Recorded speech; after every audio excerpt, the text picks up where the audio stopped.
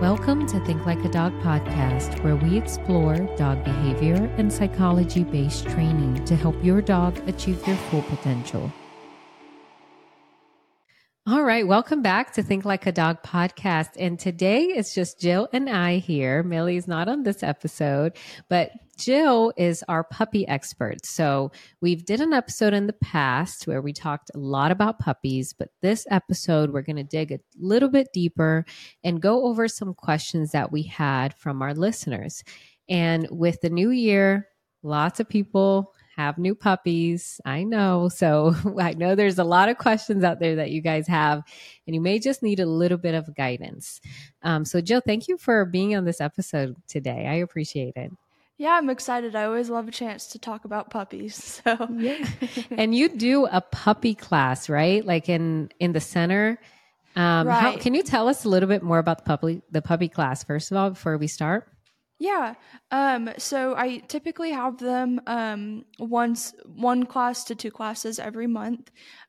They last four weeks long, and usually my group is about 5 people big, and I like to keep the class size very small so I can make sure I'm working with each individual person a little bit.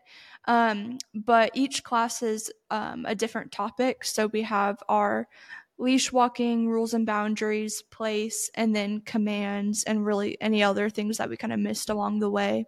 But it's a really great class, and I love how supportive everyone is of each other during the class. We do a lot of different confidence building exercises throughout it, and everyone always really cheers each other on. So it's very fun. I love that. And Millie always jokes around that she could never be in the puppy class because she won't be able to focus. And I 100% agree. I would never be able to just walk in a room full of puppies and be like serious. Mm-hmm. But it's awesome for, new dog parents, or even starting over. You have an older dog, just got a new puppy. Mm-hmm. Building this confidence in them is the biggest thing. And that's what Jill focuses on with puppies. It's all about confidence building.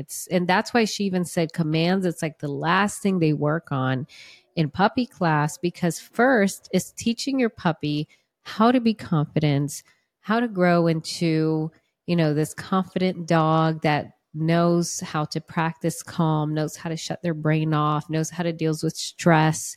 And your puppy is going to go through stressful times. It's going to happen. Mm-hmm. And it's a brand new world. Everything's scary to them. And if you don't socialize your puppy the right way, if you don't build that confidence with them, then that's where the reactivity starts to grow. And then all of a sudden you have this dog that's afraid of people, of other dogs, that doesn't really know how to deal with their emotions. We recently rescued a beagle, and he's now part of our Best Chance program. And his story is pretty sad. He never really had any human contact. They were using him as like a hunting dog. And now he's at that stage they estimate him to be about 3 to 4. And he lacks so much confidence because he never had that. He never had that confidence builder. And he never had anyone to show him how to deal with stress. So everything's stressful for this dog. Like if you turn on the lights too fast, it's scary. Like the fans are scary, So the main thing that we're working on with him, even as a bigger dog, is confidence building. So that's so important for all dogs at all stages. And I feel like a lot of this will even go into the older dogs that lacks that confidence. A lot of the questions we're going to go into, you guys will learn different ways to deal with that lack of confidence. So we'll go into the first question here, and they're going to be kind of all over the place. So we'll start touching on different subjects. But the first one, Jill, it says, I've heard a lot about fear phases in puppies. How would you guide a puppy in that stage? Any things to avoid? Yeah. So puppies go through a few different fear stages. Their very first one is around the time where people typically bring them home. So around like 8 to 12 weeks. So it's important during that time that you're giving your puppy lots of direction. So I always recommend, like, when people bring their puppy home for the first time, keep a leash on them and don't let them just go run and explore the house right away. So then you can also be intentional with what they're learning. So if you're letting your puppy run around the house and they run into something or hear weird noise, then there's no way for you to really work them through that, and that becomes kind of like a imprint for them. So it's important that you're constantly there, keeping a leash on them and working them through and noticing any things that are bothering them. Want to make sure people avoid is one, giving too much freedom, and then coddling the fear. So when you notice your puppy is really scared of something, it's important not to play into that fear. So for you to also make a big deal about it. And humans tend to do that through giving lots of affection, and baby talk, petting. So it's important that you work them through it and not just comfort them with that fear. Yeah. Yeah. Yeah, 100%. And I was going to say, we talk about it so many times. It's just the giving affection without intention. And we do that so much with puppies. It's like we want to cuddle them. We want them to be with us all the time. Like we want them on our laps. And as soon as they cry, we want to make them stop crying. We want to help them through that. And we think affection is the answer to everything. And when you Right. tell like a new dog parent, like, no, that's really not, it's like Right. it's hard for you to process this, but it's so important for your dog to look at you for direction. And again, we talk about this all the time as well.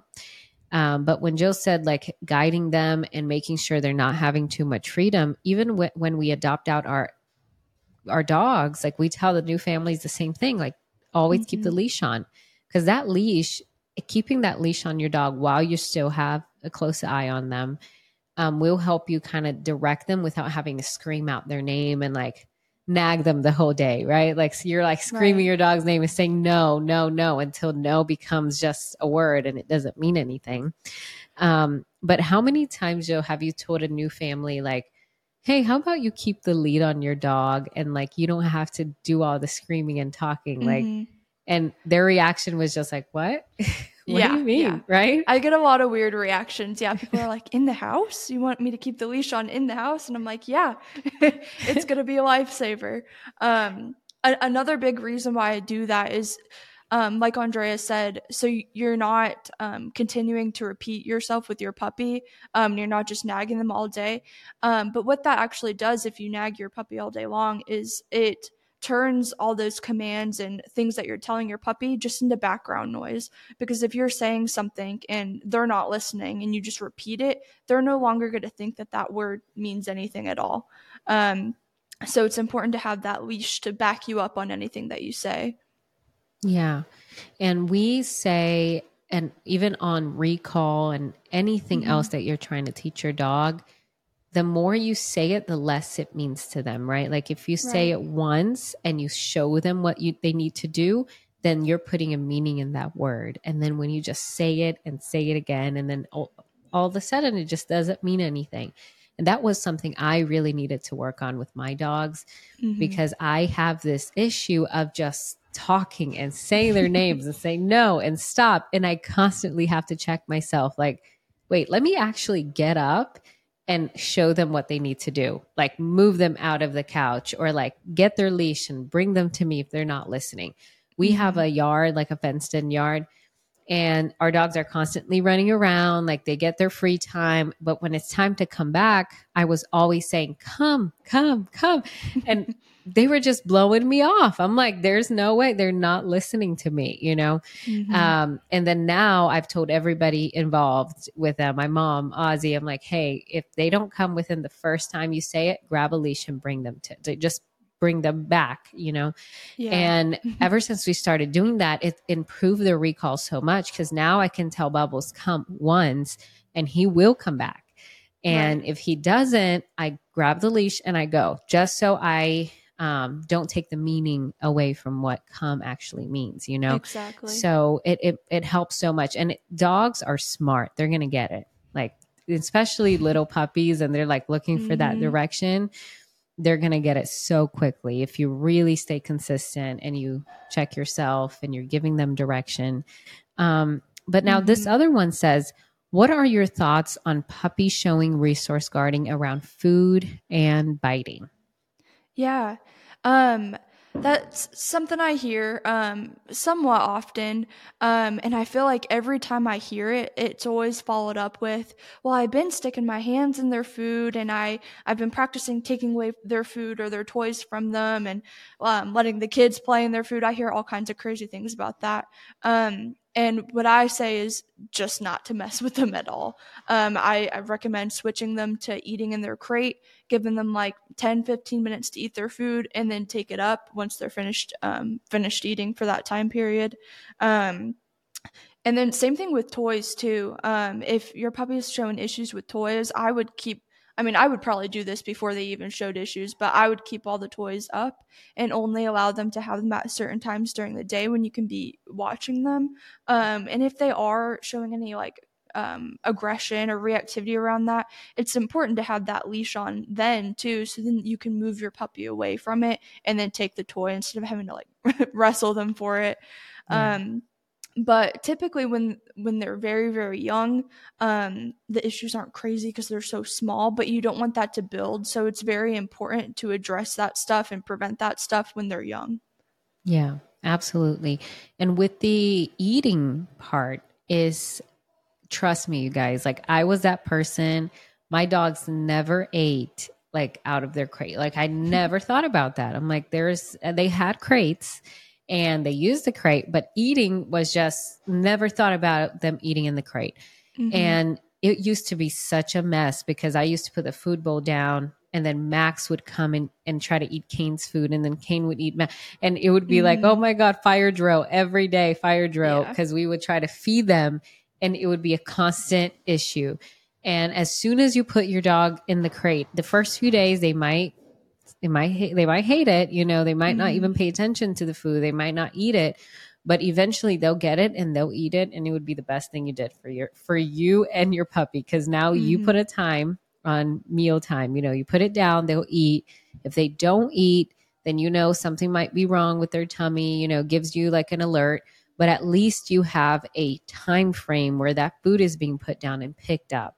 And it helps so much in multi dog household. Even if you have an older dog and you bring in that puppy, the puppy's going in for the older dog's food, then that creates an issue. And it's like, just put the food in the crate and put the puppy in the crate and let them eat. You know, it makes it so much easier when you create that routine with your dog. For sure. Now with the biting part, like they're mouthy and like with puppies being mouthy, how long does that behavior, like, is it just when they're younger and like they're teething, like their teeth are going out, they're getting bigger, but then when they're a little bit bigger, like they're in the 8-month stage, but they're still being mouthy, do you just correct that with like no or spatial pressure or like taking your hand away? How would you deal with that in like an older puppy that's like almost a year old? Yeah, I think I would deal with it depending on the situation. With the leash, with spatial pressure, I would never address it by sticking something else in their mouth, like a toy, to like redirect them to that or to the toy. That's something I hear a lot, and I think that actually makes it a lot worse. So yeah, using spatial pressure, using the leash, even like redirecting them to place, or just trying to find the cause of the mouthing, because a lot of times puppies will start getting really mouthy, or even sometimes really yappy when they're just very tired. So maybe trying to give your puppy a break and then try again whatever you were doing after that break. But I think the reason why biting becomes such an issue is because people don't correct it when it starts, and they try all these different ways to stop the puppy from biting, which is actually making it a little bit worse. And even when they're very young and they're teething, I would still make it a point that their mouths are on you all the time. I mean, there's accidents and they're gonna mouth at you, but it's important to address it every single time. Got it. And now when it comes to their sleeping time? Like a lot of people ask this, how many hours a day should a puppy be sleeping? Like what's like a normal range? Because you just mentioned like when they get a little bit tired, that's when they need to be put in the crate, and that's when those bad behaviors are going to come out. So how long would you say they should actually be sleeping during the day? Yeah. So puppies are supposed to have between 18 and 20 hours of sleep every day, including overnight. But a lot of them do not get that. Yeah. And I was like, that's whoa, why, that's a lot yeah. of 18 to 20, you said? So that means they should really only be awake for 4 hours. Right. Wow. Okay. Right. But yeah, a lot of them don't get that. And that's sometimes why we see so many behavioral issues with a puppy, because they're not spending enough time resting and relaxing. And the reason why I say that a lot of puppies don't get that much is because people aren't enforcing that. So they're not putting them in their crates for nap time or enforcing a time for them to go to sleep on place. And it's also important that we teach them how to relax so that they're able to fall asleep for that amount of time. Because if we just randomly start trying to put a puppy in the crate, they're not going to relax in it. But if we start with the crate from day one, they're going to have a really good understanding of what the crate is meant for, and you're going to be able to put them in there and have them fall asleep right away. It's also important that the time when they are awake, you're making sure that they're getting mentally and physically fulfilled. And for like little baby puppies, they don't need these like 3-mile walks. You could spend like 20 minutes in the driveway doing some leash work or doing different mental exercises with them around the house. But it's important that you spend that time with them when they're awake doing something, and practicing things, and then enforcing calm after that. Got it. Got it.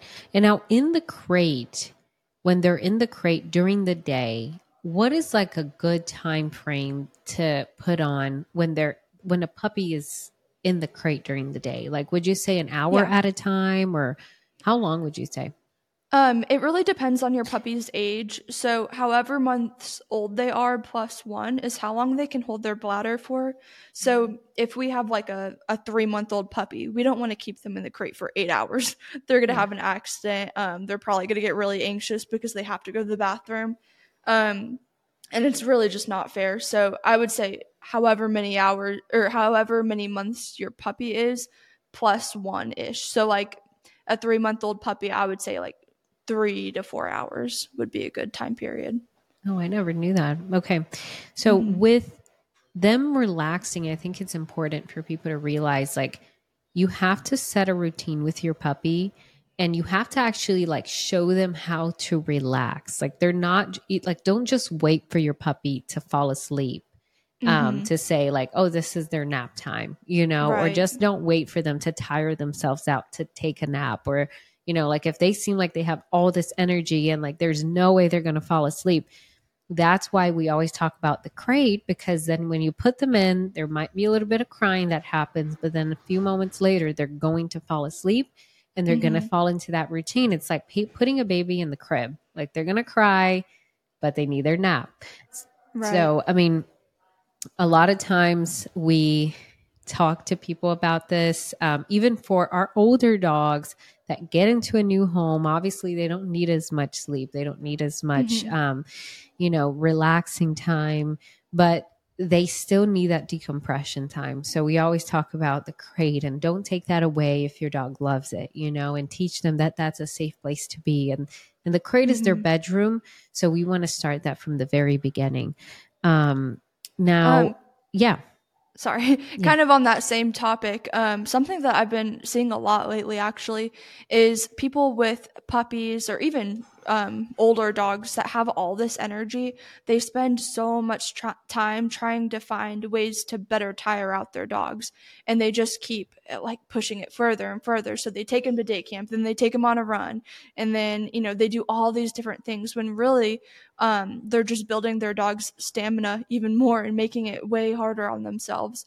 So it's really important to notice how much exercise is really enough for your dog, and not overdoing it, and making sure that you're teaching them to turn off after that exercise.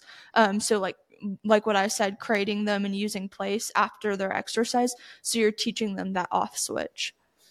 Yes, absolutely. And I learned that because I was playing endless fetch games with my dog Max, and we would play Mm-hmm. fetch in the morning, in the afternoon, at night. I was like, we have to play 15 minutes of fetch every single, like we have to do it or else he's not going to be happy. And this dog would never get tired. I was like, Millie, what do I do?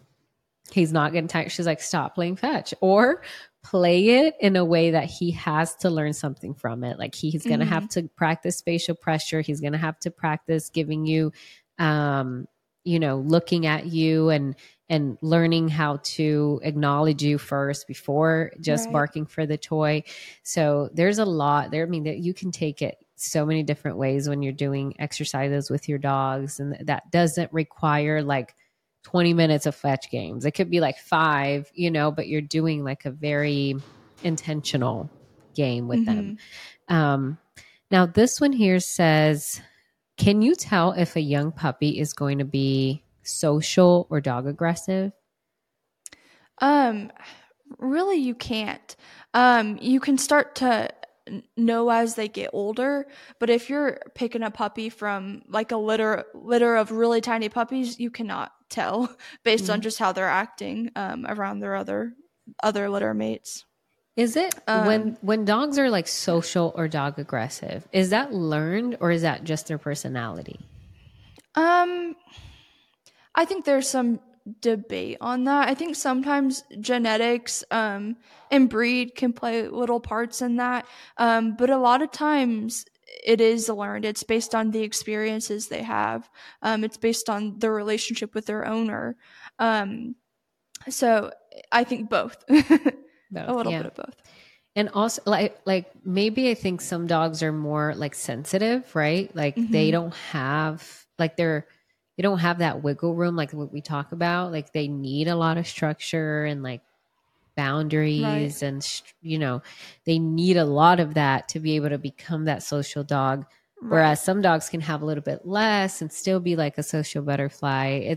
I wonder that too, because I'm like, is there a way to really see a puppy and be like, oh, this one's going to be super friendly or this one's not? But it's just, it depends. I think a lot of people get puppies and they come up with this like long list of reasons why they have a puppy. And one of them's like, oh, the breeder said they're going to be great with children and they're going to be great with this and that and the other. And it's like a lot of that is learned. So if you don't like teach your puppy, even though the breeder might say they're going to be great with the kids, but you're not teaching them like boundaries, calm, all these things, they're not really going to be great with children. And that's when they fall into those issues.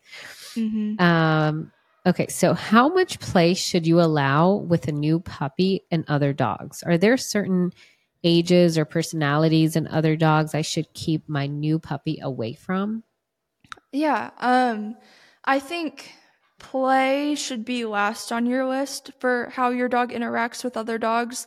I think before you introduce any kind of play, you should make sure your puppy is okay with just calmly walking past other dogs or calmly sitting in a room with another dog, which is going to be hard. But it'll take time and it'll get better as they get older. But then that's when you can start experimenting with play more. Just because if the very first dog your puppy meets, they get to play with, and then it keeps continuing like that, every single dog they see, whether or not you're going to let them interact, your puppy's going to think that that dog is there for them to play with. So sometimes that's where like that lunging and reacting to like the excitement, lunging and reacting to other dogs comes from, because they just think, oh, that dog's there to play with me. That dog's there to play with me. So I think it's important that you have a balance of play and not playing. And then as far as like what type of dog to allow your dog to play with, I wouldn't have your new puppy play with only other puppies. I think I would have them interact with older dogs as well, just so they're learning rules and boundaries and play styles from a dog who's already kind of established all of their own, versus with a puppy, they're very rude. So again, kind of like what I was just saying, if your puppy only plays with other puppies, they're going to think every dog plays like that, and acts like that. So it's good to introduce them to multiple different types of dogs. Got it. And now with an older dog and a young puppy, I mean, obviously the puppy might piss off the older dog. Mm-hmm. And you guys talk a lot about correction coming from the other dog. Mm-hmm. When you're allowing your puppy to play with that older dog, like what kinds of corrections are you looking for? And when should you intervene and kind of break it up? Yeah. So before you allow that, I would make sure you trust your older dog, that they're not going to take corrections too far, or that you know to step in before the correction goes too far. Usually a correction looks like a warning bite, or sometimes a growl, or even walking away from the puppy. So I would step in if the older dog is giving a lot of signs that they don't want to interact, or that or they're giving corrections and your puppy isn't listening. Because if I don't step in, then your older dog, one, is going to learn that you're not there to advocate for them, and the puppy's just going to keep running over them. And also, you want to be there to step in and also teach your puppy like what that correction means. So if your older dog gives them a warning bite or a growl, you stepping in and moving them away is helping them understand what to do when they encounter that. Got it. Okay. Yeah, I feel like a lot of people just let it happen. Like the older dog, like they might have a resident dog and they're playing and it's getting rough, and the older dog just doesn't want that right now. And then you don't intervene. So that's really important to just sit there and watch them play, look for the cues, and step in when you need to step in, so you can advocate for your older dog and teach your new dog what that means, what your older dog was trying to tell them. And that's going to create the relationship and build a healthy relationship between them. Everybody's going to be learning something. So when it comes to your first, like they said, what should the first 24 hours, 48 hours, week and month look like with a new puppy in a new home? Do's and don'ts. Yeah. So first 24 hours, like what we were talking about, I would do a lot of crate time. They need a lot of sleep. When they are out, they're on a leash or maybe tethered to something, on a place board or on a bed. That's what I would have your first few days / weeks look like. And then adding in like teaching different things like leash pressure, doing some socialization. So making sure your puppy is exposed to like different sounds around the house, turning on the TV, opening, closing doors, garages, all of that. And then as your puppy gets older, then you can start giving them more freedom. So then maybe there's not as many naps in the day, and maybe you're dropping their leash more, or as they get even older, experimenting taking off the leash and seeing if they can handle that, and just do place without a leash. And it also really depends on your puppy. It depends on how they're learning everything, and how much you're working with them. Got it. Yeah, I feel like with so many people especially the people that I know that are adding new puppies, like just got new puppies and they're just growing their family. It's so common for a family with a new puppy to just let it like write it out and think like, my puppy's good, I don't need to do that. We don't need the crate that much. The crate at night is all they need. Or maybe, when I leave the house, because we're potty training, and as soon as they're potty trained, we can take away the crate. We can't tell you how often, and I'm speaking from someone that works in rescue, and my point of view is more into the dogs that we adopt out, and then a few months later we're getting those messages, oh, they're having this behavior, or this is starting to show up, like how can I deal with this, because they haven't been doing what we told them. So just following this protocol, I guess, like with younger dogs or new dogs that you add to your family or adopt, it's kind of the same thing, is rules and boundaries, teaching them to respect your house, teaching them to respect you, your other dogs, if you have other dogs, your children, if you have children. And it's just giving them that confidence to even look at you for direction and understand that they're there to relax. They're there to look at you, and you're there to advocate for them. And it just creates such a great relationship. And this is why Mirror Image and even other trainers that we've had on, they are relationship based trainers. They are here to work on building your relationship with your dog. And whenever I tell people about that, especially our adopters, I'm like, we're not trick or treat trainers. It's not like you're going to send your dogs away for 2 weeks and they're going to come back all trained and great. You have to build a relationship with your dog. So if you have a puppy, think about training as it's like not even training. It's like really creating a good, like solid relationship. Yeah, like a lifestyle. And that's what you guys talk about all the time. And it's about creating that connection with your dog so they're connected with you. So if you send your dogs away because a lot of people do this, they do the training camp or the training, board and trains, right? Like for tiny puppies, like they send them away for the 2 to 3 week period. And then they expect that to fix all the problems and the dog to be like perfect forever. And that's not the case. Like they're going to pick up some commands. They might pick up some leash walking skills, but connection with you, that's not going to be given at those kinds of training. And a lot of times that can be good in some cases, but that's if you're also going to live that lifestyle with your dog of continuing through with building their relationship. And, it's just easier on you. It's like, it's easier for you to create this relationship with your dog where you guys are connected and they listen to you and they trust you, other than just let it slide. And then all of a sudden you have this like super, this dog that's super nervous about everything. And now you have to work on that anyways.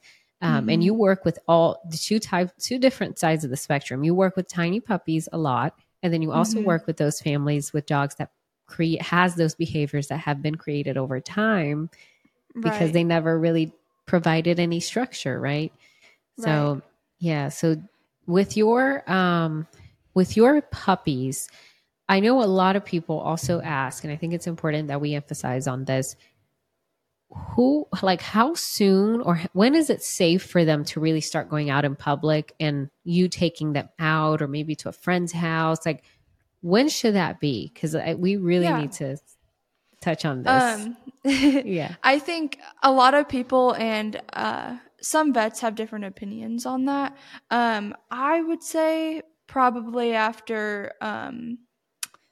they get their rabies vaccine, that's when I would start taking them out, or at least after like their first few, like 2 rounds of shots. 2 rounds of shots, yeah. Yeah, but I for sure wouldn't be taking them to dog parks or anything at all, but especially not when they're that young, because even though maybe they've had all their vaccines, their immune system is still very weak since they're so small.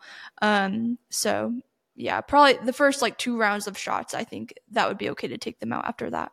Yeah. And we say like out, but not dog parks. Just go to the episode where we talk about dog parks and you guys can listen on that, why we just don't like dog parks. But a lot of people, the first thing they want to do is take the puppy everywhere. It's like, wait a minute, like let's take care of their health first and let them get healthy before you start getting them out. But all of the things that we touched on today is a confidence builder, like Jill talked about in the beginning with her puppy classes. She's all about the confidence building and working them to become this confident dog that knows how to deal with stress, that knows how to see the world and actually rely on you as their owner for this direction. And everything that you do, from putting the leash on while they're in the house to not keep repeating yourself over and over, to giving them structure and boundaries and a good routine. I feel like it's going to be harder for you than the dog, right? Because then the dogs get it. Like they're going to be fine, but it's going to be hard for you to understand that this is fine for them. And I was one of those people that is just, it's hard for me with every single dog that I rescue. It's hard because they're going to, even if I bring them in, we're going to have to kind of reteach life for them. And then for me, I feel terrible. I'm like, oh, I feel so bad. I want to like cuddle on them. I want them to feel, loved. I want to give them attention, but that's not doing anything but creating this lack of confidence and this build up anxiety because you can't be with them all the time. You can't just be there 100% of the time and protect them from all these triggers that the world's going to bring in. And then we also talk about no furniture rule. And why is that important, Jill? Like no furniture, lots of people don't care. They're like, I don't care if my dog jumps on furniture. But like, why is it important for the dog to learn the no furniture rule? Yeah, for a few different reasons.